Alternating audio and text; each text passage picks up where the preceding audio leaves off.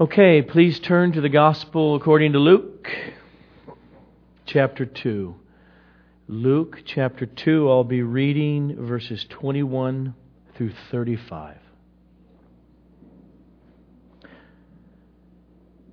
And at the end of 8 days, when he was circumcised, he was called Jesus, the name given by the angel before he was conceived in the womb. And when the time came for their purification according to the law of Moses, they brought him up to Jerusalem to present him to the Lord, as it is written in the law of the Lord, every male who first opens the womb shall be called holy to the Lord, and to offer a sacrifice according to what is said in the law of the Lord, a pair of turtle doves or 2 young pigeons. Now there was a man in Jerusalem whose name was Simeon. And this man was righteous and devout, waiting for the consolation of Israel, and the Holy Spirit was upon him. And it had been revealed to him by the Holy Spirit that he would not see death before he had seen the Lord's Christ. And he came in the Spirit into the temple. And when the parents brought in the child Jesus to do for him according to the custom of the law, he took him up in his arms and blessed God and said, Lord, now you are letting your servant depart in peace according to your word. For my eyes have seen your salvation that you have prepared in the presence of all peoples, a light for revelation to the Gentiles and for glory to your people Israel. And his father and his mother marveled at what was said about him. And Simeon blessed them, and he said to Mary his mother, Behold, this child is appointed for the fall and rising of many in Israel, and for a sign that is opposed.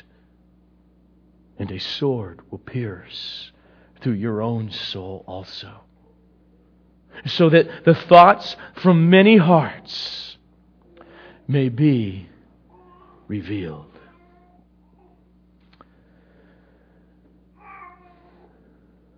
Lord,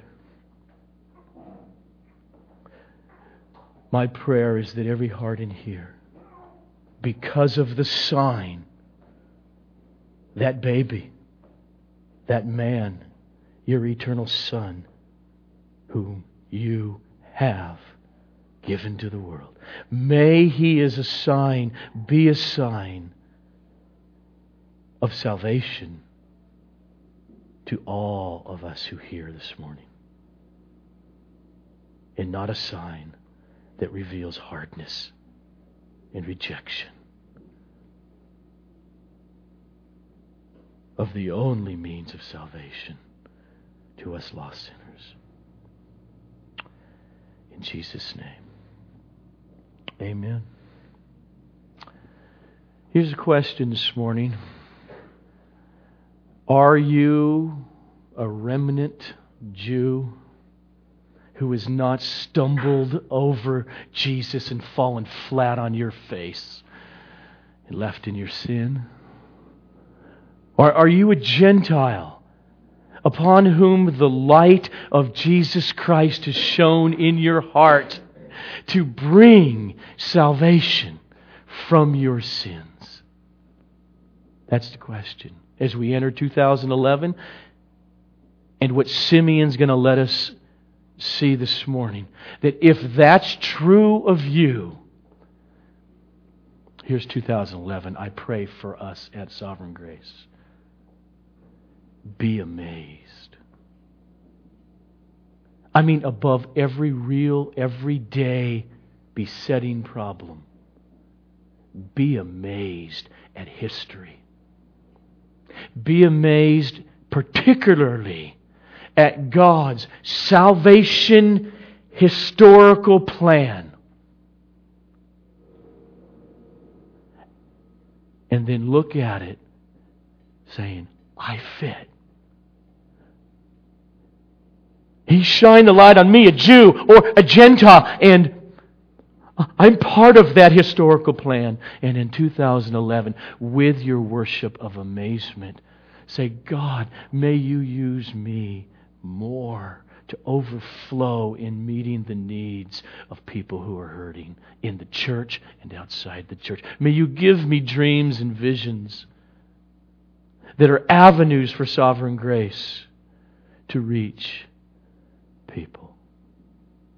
Keep that in the back of your mind as we look at these mind-boggling, penetrating words of this obscure man, Simeon, 2,000 years ago. First, Luke sets up the context. Jesus, as we saw the last time, is born in Bethlehem. On the 8th day, 8 days later, he's circumcised to be brought into the covenant with Israel. And at that time, they name him because the angel told Mary what to name him, Jesus. Time goes by. It's 40 days after Jesus' birth.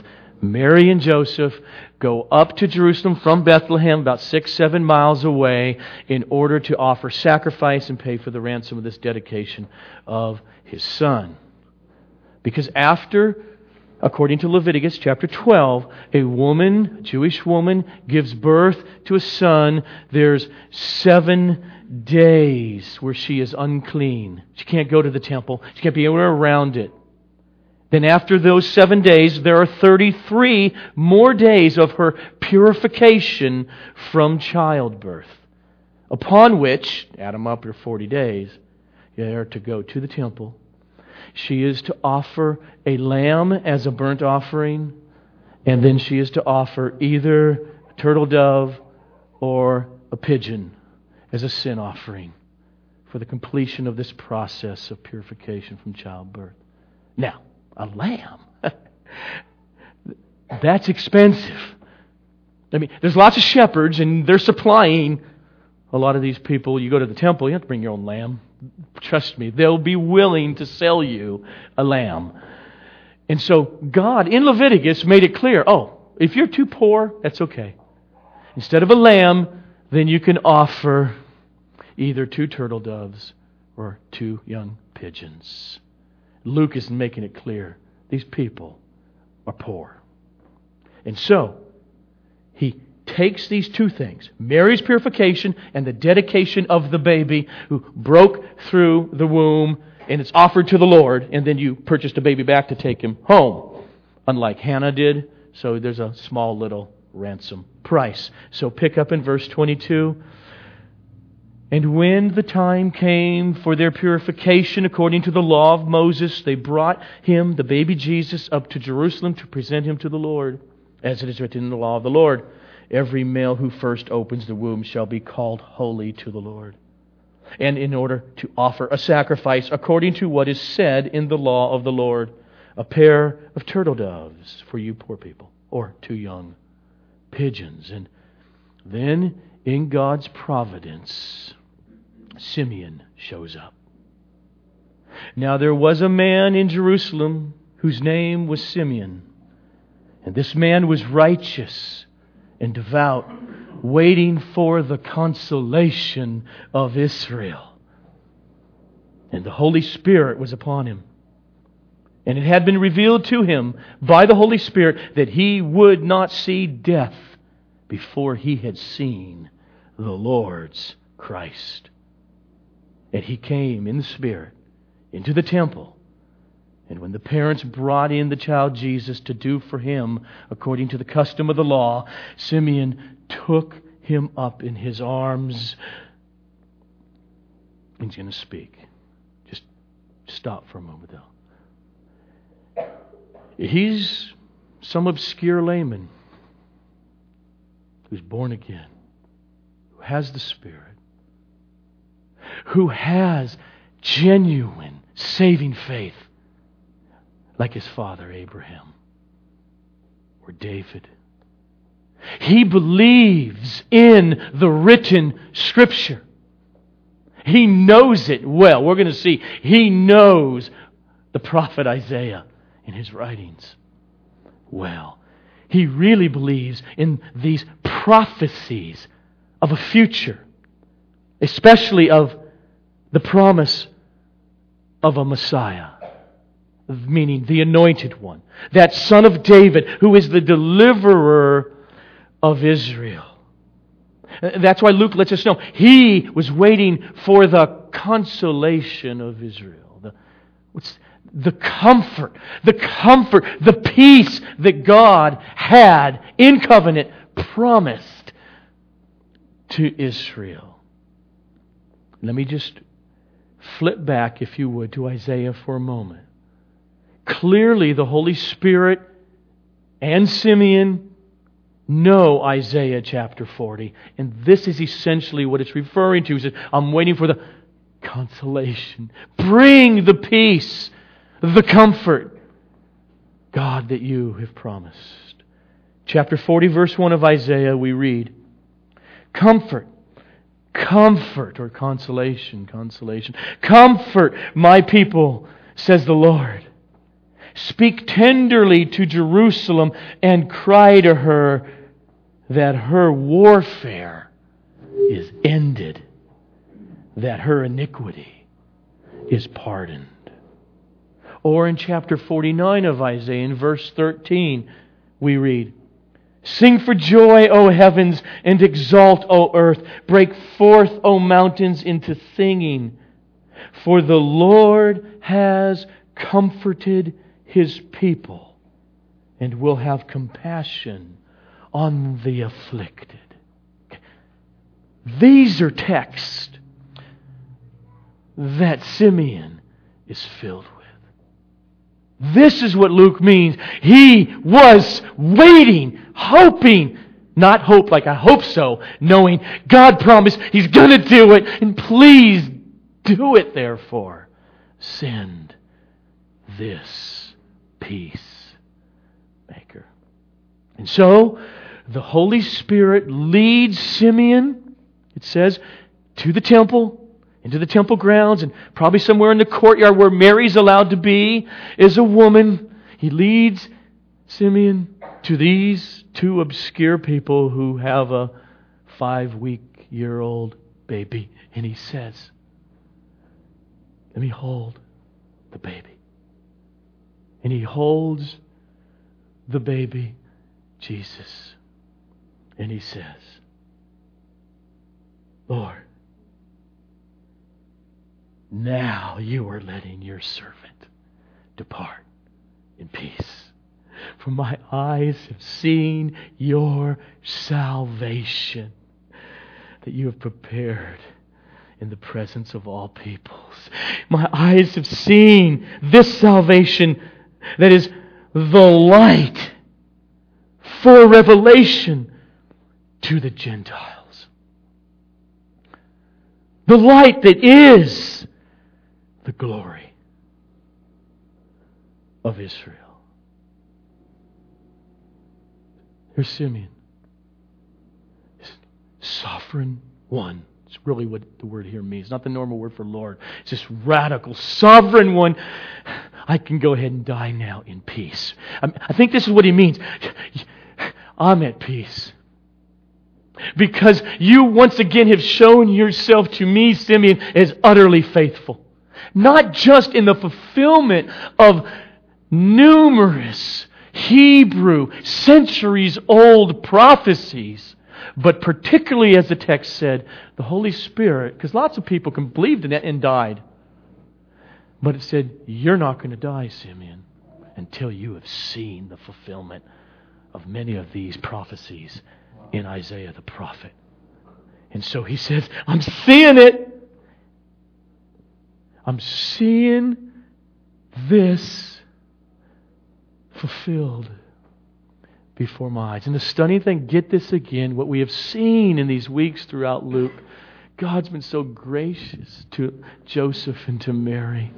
With Mary, you know, your relative Elizabeth, you're going to go there. You don't have you don't know, and she is pregnant. Okay, that one's true.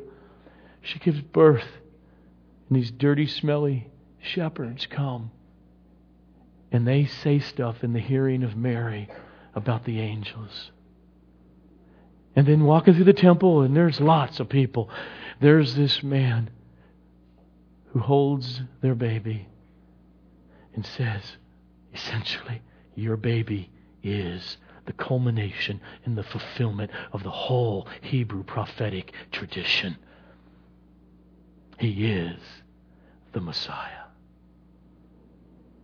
This one is the salvation that had been prepared and designed by God. Your baby is salvation personified. That's what he's saying. He's got a baby in his arms. And he says, I have seen your salvation. 35 years later, this baby will grow up and he will say to his disciples, blessed are the eyes that see what you see.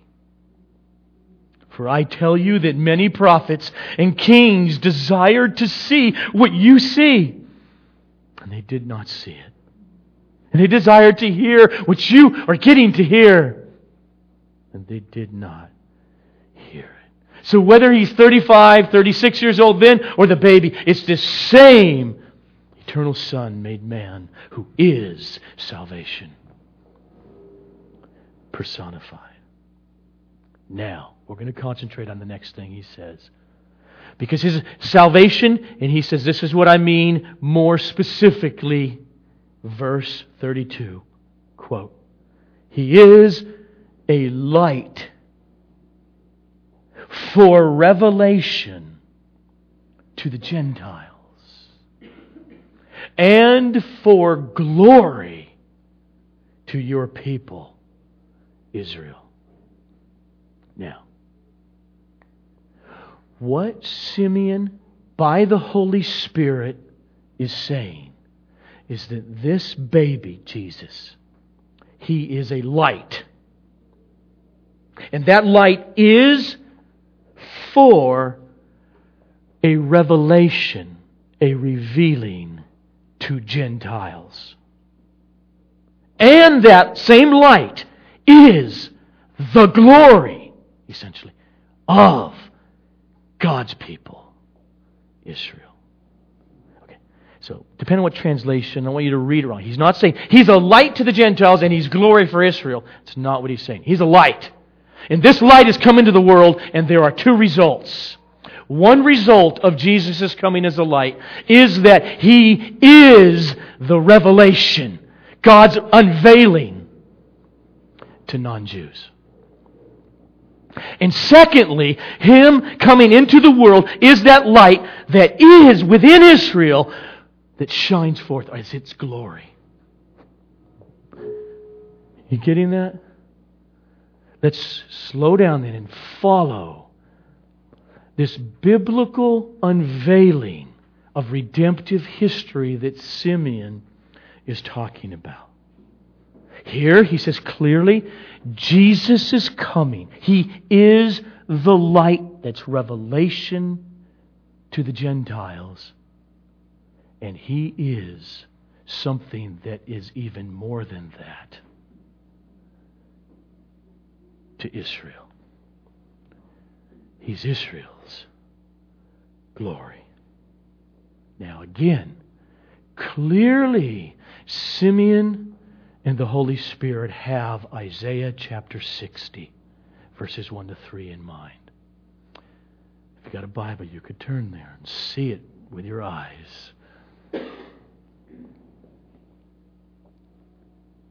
Arise, shine, for your light has come, and the glory of the Lord has risen upon you. Israel's the context here. The glory of the Lord has risen upon you. For behold, darkness shall cover the earth, and thick darkness the peoples. But the Lord, Israel, will arise upon you. And His glory will be seen in you or upon you and the Gentiles. See the word nations? That's what Gentiles. And the nations or the Gentiles shall come to your light. I shouldn't always assume. So let me just for a moment do that. Israel, Gentiles. This is what the terms mean biblically here.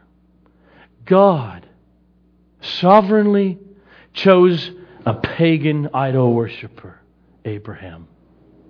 Come. Here's a promise. He believed it, and God promised, I'm going to make a people out of you. So through Abraham and his son Isaac and Isaac's son Jacob, not Esau, Jacob has 12 sons. And those 12 sons become the 12 tribes of Israel. They are, in a particular way, God's chosen covenant people, not the Greeks or the Chinese or different African villages or those northern white-skinned crazy Vikings that no one knows about yet way back when. But they're up there. Only this people, Israel, that God created, is His covenant people. Everybody else, you're not that. Here's the name for it. Nations. All the other ones. All the rest. Or, that's the same word as Gentiles. And Simeon's picking up on this because it's the way God is revealing Himself in history and how He will do things. And we just read here, and Simeon reads in Isaiah chapter 60, my light is going to shine in you, Israel. And it's right there. And the nations shall come to your light.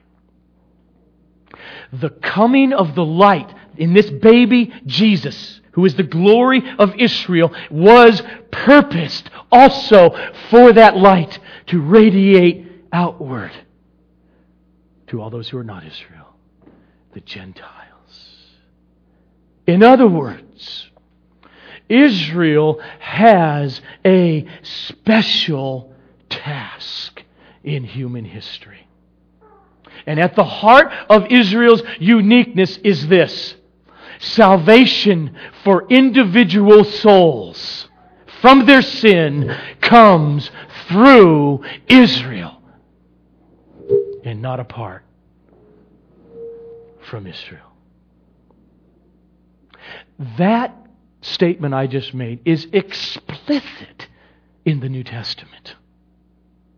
And it's central. Just listen to one. Listen to how the Apostle Paul speaks. In Romans chapter 9, verses 3 to 5, he writes, let me just stop for a moment.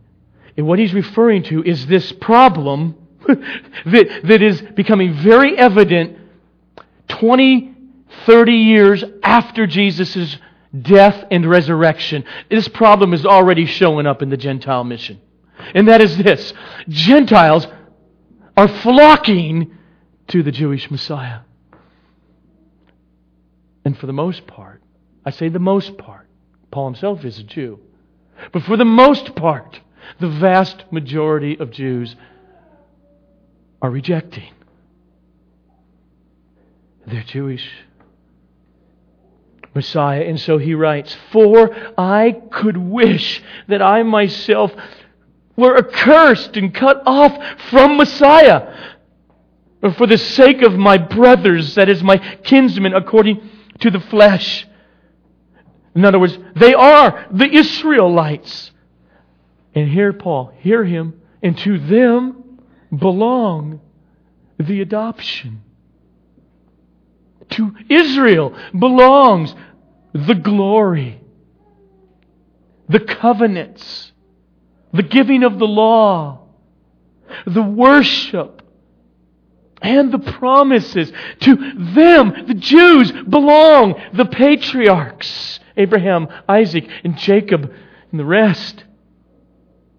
And from their race, according to the flesh, through that Jewish girl, Mary, is the Messiah, who is God over all, blessed forever.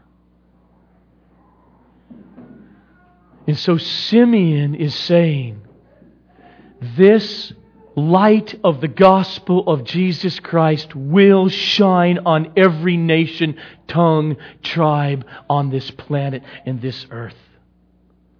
And that light comes forth from the Jews, Israel. He is the glory of Israel. Jesus is the Jewish Messiah who comes as the very glory of Israel itself, as an Israelite, as a Jew, to the Jews, in order to bring the light to all those who are not Jews. Now again, this is not new. Well, that's a new idea, Simeon. It's been right there for centuries in the Hebrew Scriptures. For instance, Isaiah chapter 49. God says through the prophet, speaking to Israel and ultimately to that seed of Israel, who we understand now to be Jesus, the Christ. He says 700 years before Simeon meets baby Jesus in the temple, Israel, it is too light a thing that you should be my servant to raise up the tribes of Jacob, another word for Israel, and to bring back the preserved of Israel. Okay, He's going to do this, but He says to just save Israel, to just do this for Jacob and Israel, God says, that's too little. So He goes on, I will make you as a light for the Gentiles, for the nations, that my salvation may reach to the end of the earth. It was always, before God ever created the world, long before He ever called Abraham, it was always God's plan and His purpose to send the gospel of Jesus the Messiah to the world, every tribe, tongue, nation. To the Jews first, yes, but then to reflect that light, that salvation to the ends of the earth. How loving and merciful is this Creator who doesn't leave us, Jew or Gentile, in our sin, but sends a Savior. And the way He did it is important to understand, or He wouldn't tell us. He called Abraham, made himself a special, unique people called Israel. And that God became a human being. Not a Greek human, but through Abraham, through David, through Mary, as a Jew, in order to be the light and the salvation of those people, the Jews. And then to spring from there and save people from every nation, tribe, culture. Think about it. Much of human history, it's there if you know history well. The Jews and the Gentiles. It's so simple. It's so concise. It's so clear right here in verses 30 to 32. But if you look at history the last 2,000 years, it's so complex and tension-producing ever since the coming of the light, who is the glory of Israel. Which, as we read on now in Simeon's prophecy, we see he predicted. Pick up in verse 33. And Jesus' father and his mother marveled at what was said about him. And Simeon blessed them, and he said to Mary, his mother, Behold, this child is appointed for the fall and the rising of many in Israel, and for a sign that is opposed. And a sword will pierce through your own soul, Mary. But all of this is so that the thoughts from many hearts may be revealed. So, Simeon, he summarizes this baby's ministry and what he will be about with two images. This baby, here's his life. He's appointed for the fall and the rising of many Jews. And he's appointed to be a sign that will be spoken against, opposed. That first sign that he says there, he is appointed for the fall and the rising of many. He's saying this. God has sent this baby in my arms to cause people to stumble and fall flat on their face. And others to not stumble over Him, but to be built upon Him and to rise with Him in salvation. And again, Simeon and the Holy Spirit are drawing on Isaiah the prophet, where Isaiah the prophet made it clear as God promises to send this anointed one, Messiah, whom He uses this word picture. He's a cornerstone. I mean, see, you build a house and just start structuring a house right now in wood in California with our earthquakes, and you don't dig down deep and build forms and pour concrete. That house will come crumbling in the first movement of earth. Okay, when you're building big, huge temples and you got big, massive rocks, you need that big stone that's of the corner upon which everything's going to be plumbed and built and come off of. Okay. So He's got this image, and Isaiah, or God, through Isaiah, is saying, I'm sending this stone. And many of my people will, in judgment,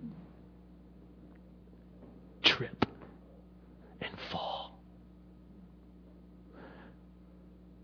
And others, they will see the stone and they won't be disappointed at all. I want you to turn to Isaiah. We'll start off in chapter 8, verses 14 to 15. The word of the Lord, 700 years before Simeon, says, And He will become a sanctuary and a stone of offense and a rock of stumbling to both houses of Israel, a trap and a snare to the inhabitants of Jerusalem, and many shall stumble on it. They shall fall and be broken. Flip over to Isaiah chapter 28. Verses 14 to 16. Verses 14, and I'll pick up anyway through verse 16. Therefore hear the word of the Lord, you scoffers, who rule this people in Jerusalem. Behold, I am the one who has laid as a foundation in Zion, in Jerusalem in other words, in Zion a stone, a tested stone, a precious cornerstone of a sure foundation. Whoever believes will not be disappointed. So, not only in his prophecy is Simeon picking up on these passages, saying that this baby, Jesus, He's the promised one, He's the stone, He's the precious cornerstone that will cause many to stumble and to fall. Not only does Simeon pick up on that, but these texts are repeated throughout the New Testament. First, by Jesus. So, Luke, this is his narrative. And you go flip through Luke, go further down in chapter 20. Luke is going to record for us, and he knows where he's going.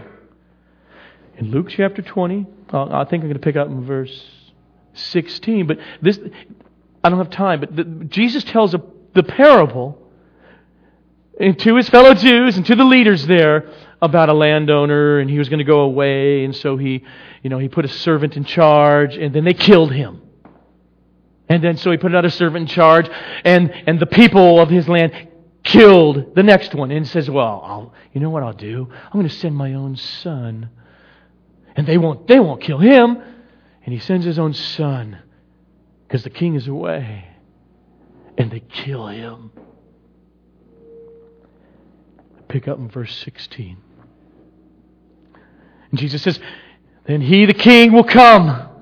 And he will destroy those tenants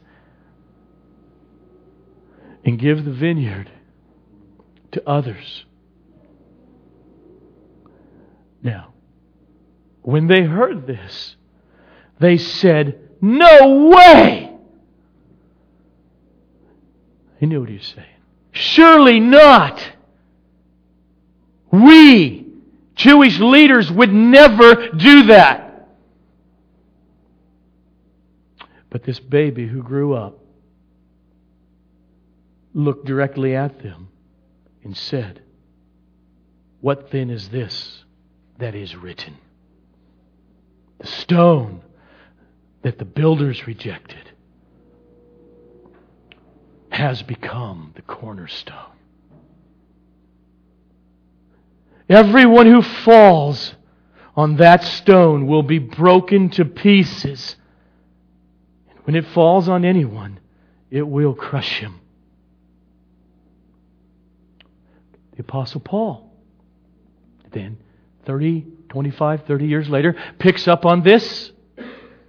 And in chapter 9 of Romans, he writes, again, same problem. Let me just stop again. Same problem. Paul's dealing with this problem.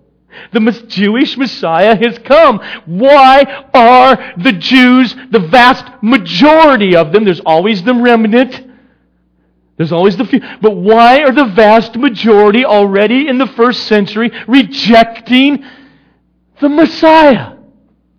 This is what he's, watch. Pick up verse 30. What shall we say then to this problem? Quote, the Gentiles who did not pursue righteousness have attained it.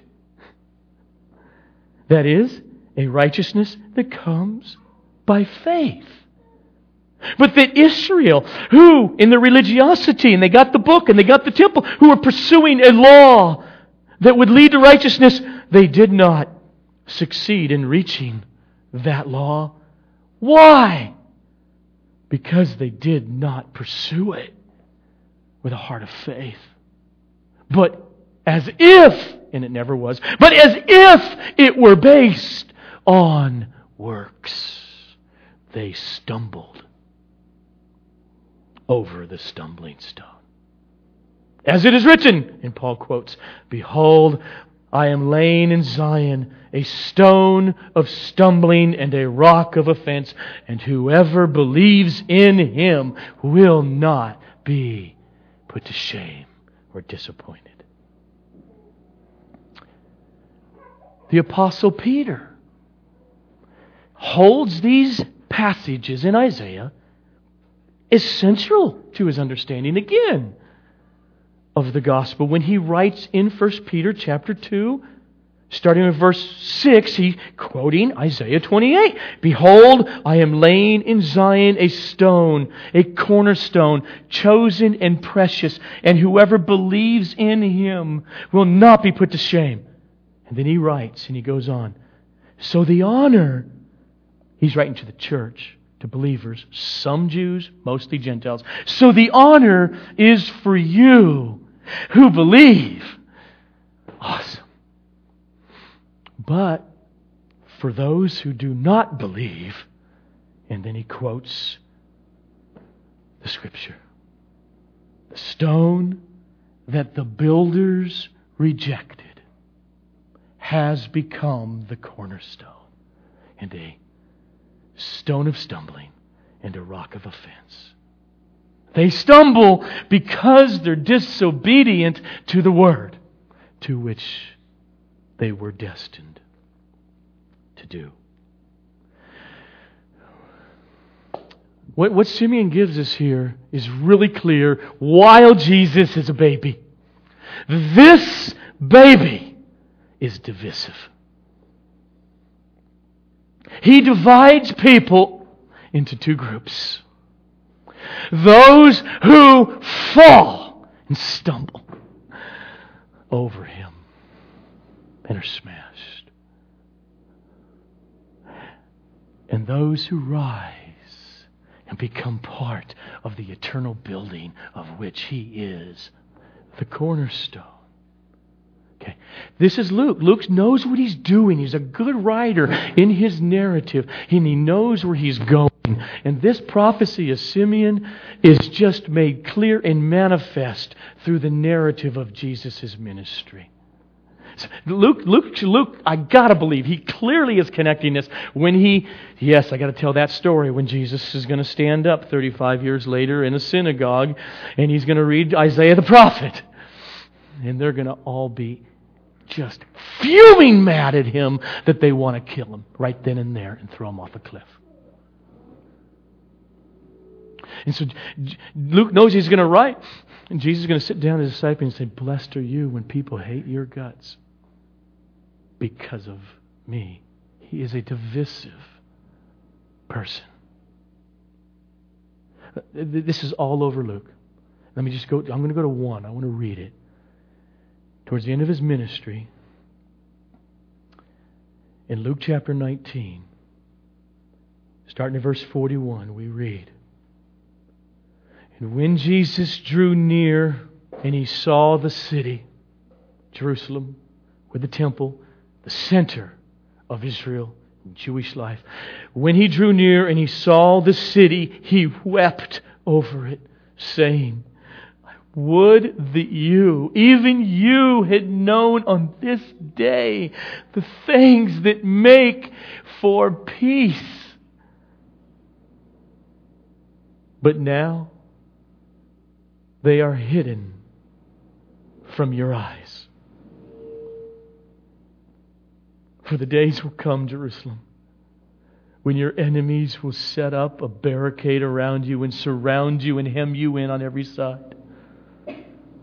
And they will tear you down to the ground, you and your children within you.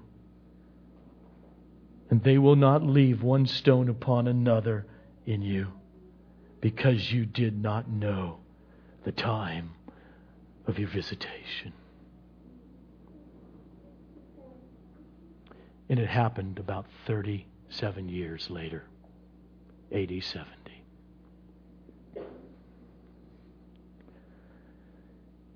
35, 36, 37 years before Jesus wept over Jerusalem, He was held in the arms of a saint who said, "Behold, this child is appointed for the fall of many in Israel, and for a sign that will be opposed."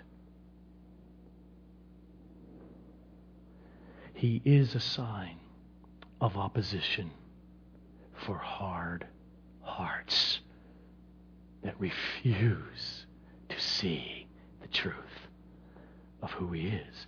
It was true then, and it's true this morning.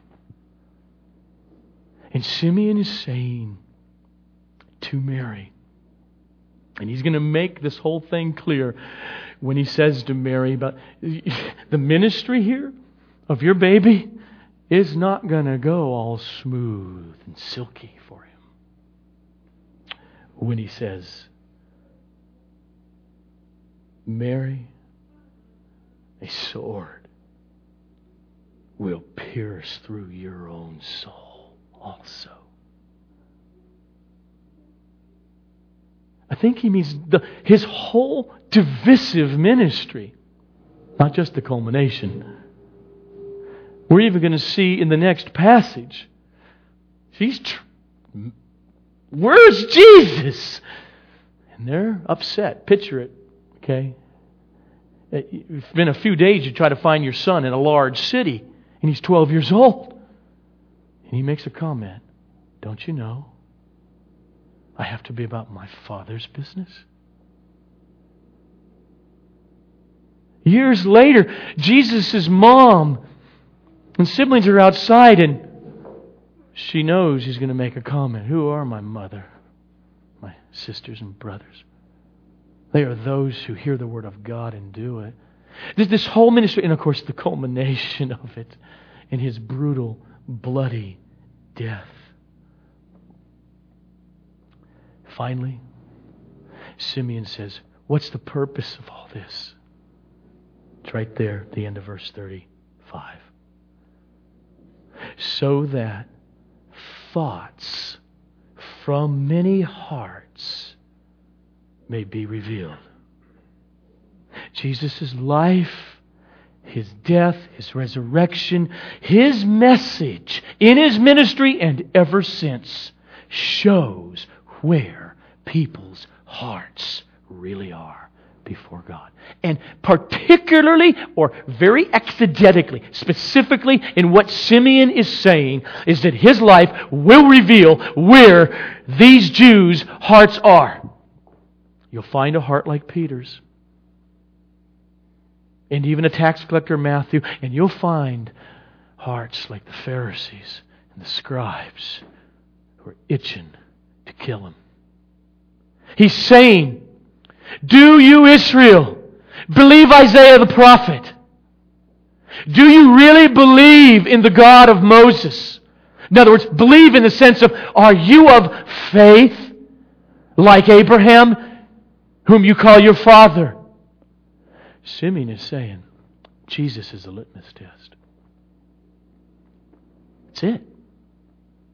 If they reject the culmination of all prophetic Scripture in the person of Jesus, it just shows they don't know God, and He's not their Father, and they have no heart of faith. The commentator Darrell Bach, I want to quote from him because he summarizes now the passage that we just seen so well. He writes, when Simeon's prophecy is viewed as a whole, one sees a prophet at peace because he knows that God's salvation has come. Salvation's light has come in Messiah. Simeon rejoices. But the picture is not entirely rosy. For the promised one is variously perceived, and many in Israel will reject him. In the path that the child takes, his mother will feel pain. But his ministry will expose who is hostile to God. The Messianic Son will be a light to the world, but His shining will bring division as He shines forth. Many will be raised to the light, but tragically, others will fall in judgment, having missed the promise. What we have here in Simeon's short, brief, prophetic words is a big, huge picture of God's theological, historical, salvation history. Here it is in a nutshell. Israel, the Jews, those people, small, tiny people in history, were promised the light of the Messiah to come through them and to deliver them. And as we saw in John the Baptist's dad's prophecy, that the Messiah is going to come, and He's going to be vicious and destroy Israel's enemies, and allow them, therefore, to live in peace as they pursue holiness and righteousness. And we saw that that did not happen in Jesus' first coming.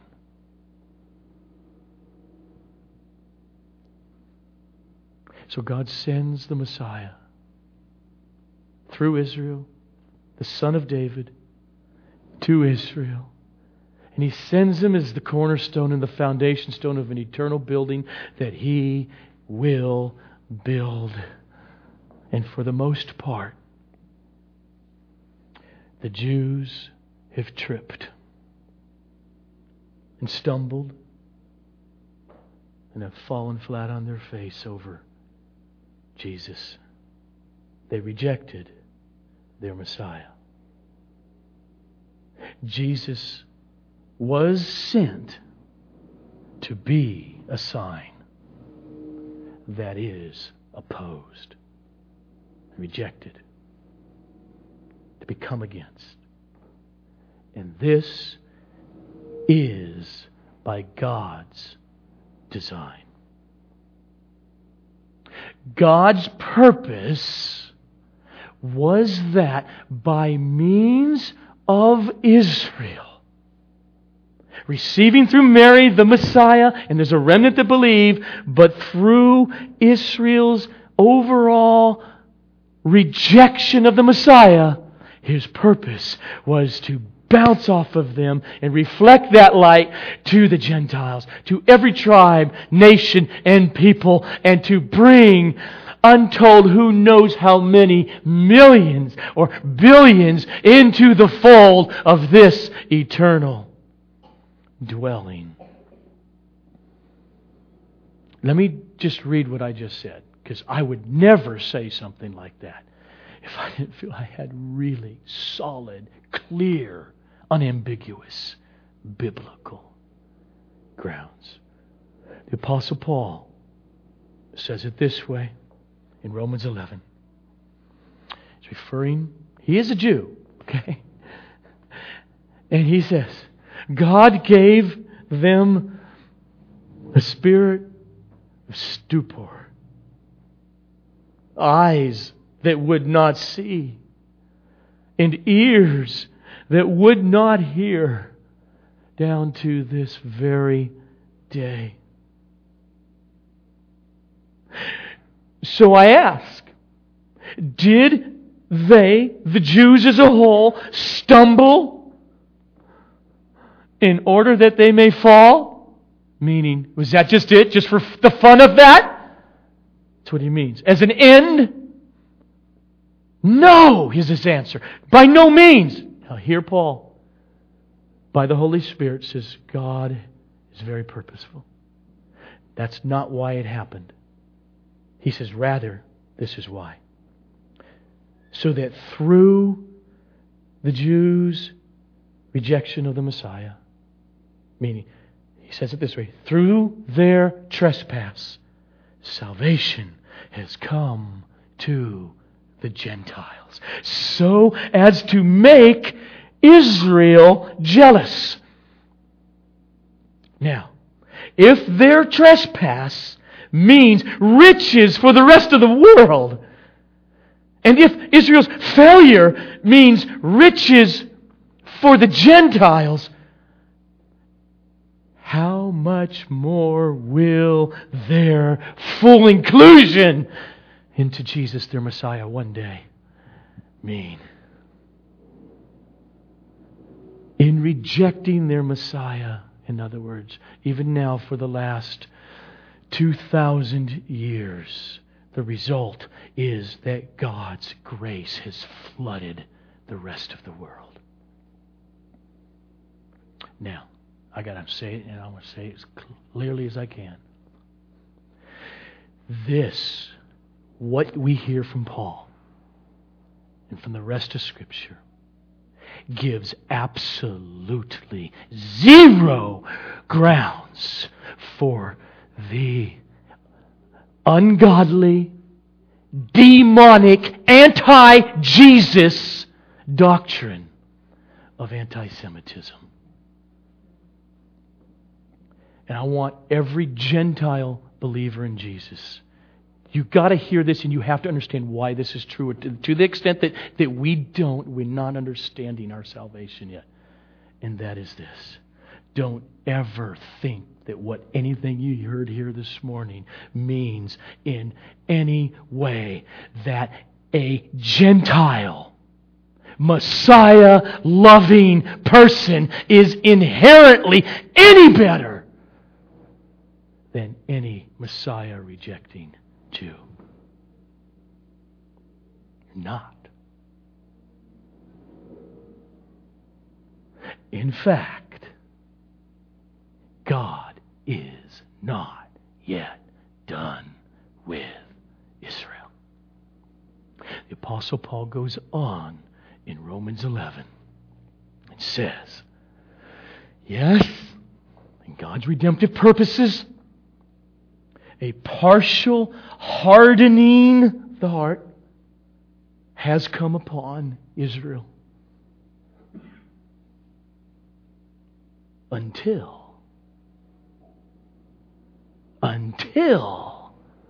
the fullness of the Gentiles has come in. It hadn't happened yet. It's gonna. I continue. And Paul says, in this way, all Israel will be saved. As it is written, and he quotes Isaiah 59, the deliverer will come from Zion. He will banish ungodliness from Jacob. And this will be my covenant with them when I, the Lord Jesus Christ, take away their sins. There still is yet a time to come after the times, which has been going on for 2,000 years now. I don't know how much longer it's going to go. But there's a time when the times of the Gentiles will be done. And then God's sovereign purpose to flow outward in unbelievable sovereign saving grace upon the Jews who are on the earth at that time. That almost all of them, if not all of them, will be born again and embrace their Jewish Savior, the Lord Jesus Christ. And then sometime, I have no clue when, after that, Jesus is going to come back. The same one that Peter saw go up into heaven in that resurrected body. And He will fulfill all those promises, particularly not to the Gentiles, but to Israel. And He will destroy every one of their enemies and set up an eternal home forever. And so Paul concludes this way, starting in verse 28 of Romans 11. So, here's the reality. Don't be afraid of it, but be clear about it. And here are warnings that I gave, and Paul would give his own warnings to Gentiles. As regards the gospel, right now, they are enemies of God for your sake, Gentile. But as regards election, God's choosing, the Jews are beloved for the sake of their forefathers. For the gifts and the calling of God are irrevocable. He will remain faithful to His promise to Israel.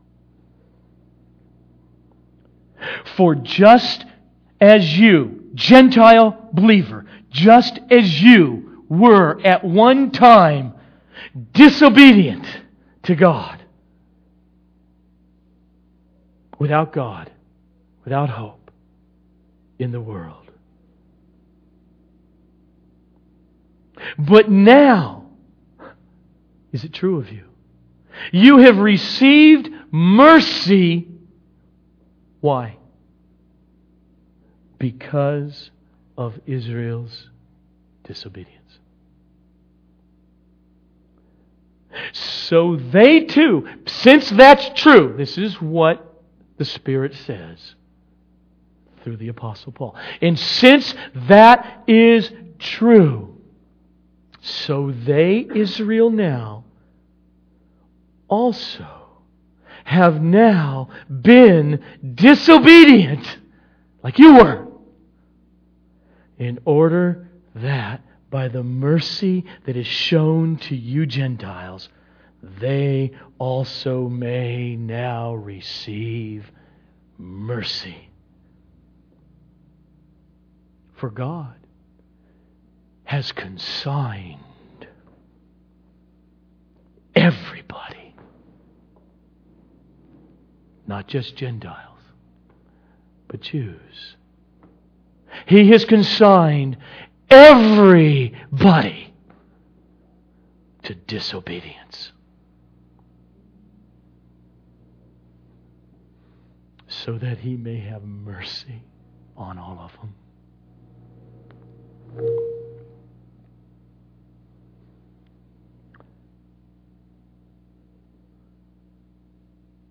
To the extent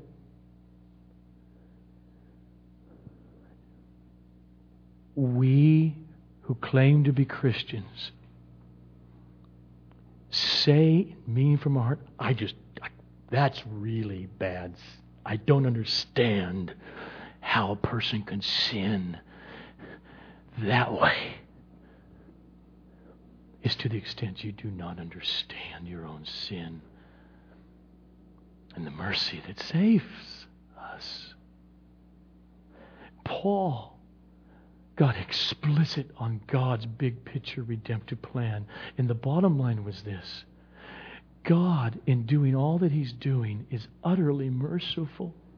Every human being since Adam stood justly under His holy, perfect wrath. But He had a plan. I'm going to choose you, Abraham. I'm up to something. And your son Isaac, and your son Jacob. I'm up to something. I'm going to start revealing myself in the earth through you. And there's a purpose. And God's purpose is so that by His Spirit and those means, He would make sin clear. Because unless a people And every individual person understands the reality of sin. They can't be saved. And He wants religious sin to be made so manifest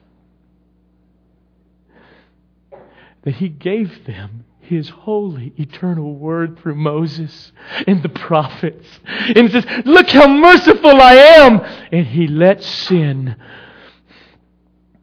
reign in its religiosity, that it would kill the Messiah. Now, here's the thing. Any of us Gentiles who look at that, and you in any way look down your nose, you don't get it.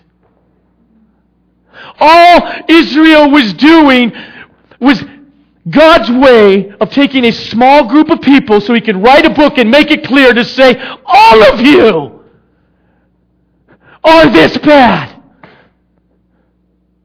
Every one. Plato, Aristotle, obscure cave group in South America. They're no worse than the Gentiles. They're no worse than anybody. They're just used to show you your own heart. And He did it. And so He jumped off of that historically for His purpose, to have the times of the Gentiles, to pour out mercy with the preaching of the gospel for these last 2,000 years. And because of that clarity, to make Israel jealous, God's going to do a mind-boggling thing. It's going to come a day when all these Jews who are living on earth are just going to say, I see it! In these truths of God's real mercy, that He saves nobody for anything that they do or who they are. Your mommy and your daddy, Jew, Gentile, rich, poor, Christian church, pastor dad or not, is no grounds or reasons why God will save you. There's nothing in you or about you that deserves it. And that's the good news for us wretched people. He just says to all, Jew or Gentile, come. Come. And so, I go to where I started.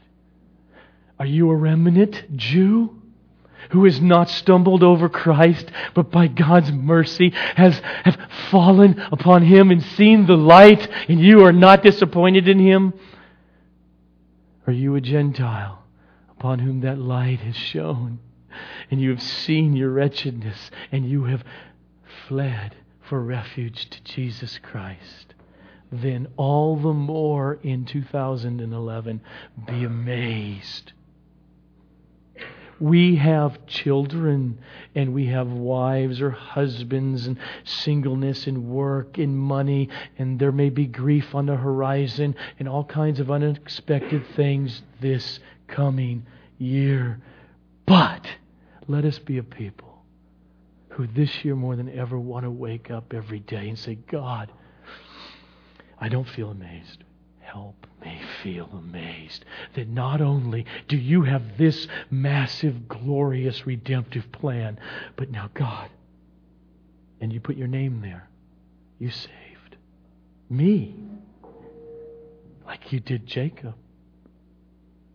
That's me, and I live in this time, in this history of Your redemptive purposes. Would You please let me partake more of loving other people because of my amazement? Would You show me and give me dreams on how to use my time and my talents and my money in order for the benefit of relieving the pain of others as You put them in my path, where no one sees, or in ministries within this church? May we say the way Paul concludes his great Romans first 11 chapters. Oh, the depth of the riches and the wisdom and the knowledge of God. How unsearchable are His judgments and inscrutable His ways. As we sing, as we hold the cup, and we hold the bread, may God's Spirit be poured out really strongly upon us, His sovereign grace fellowship this morning, so that as we eat of the body and drink of the blood of Christ, we will do so in the amazement of Simeon, this obscure, born-again, Christ-loving saint.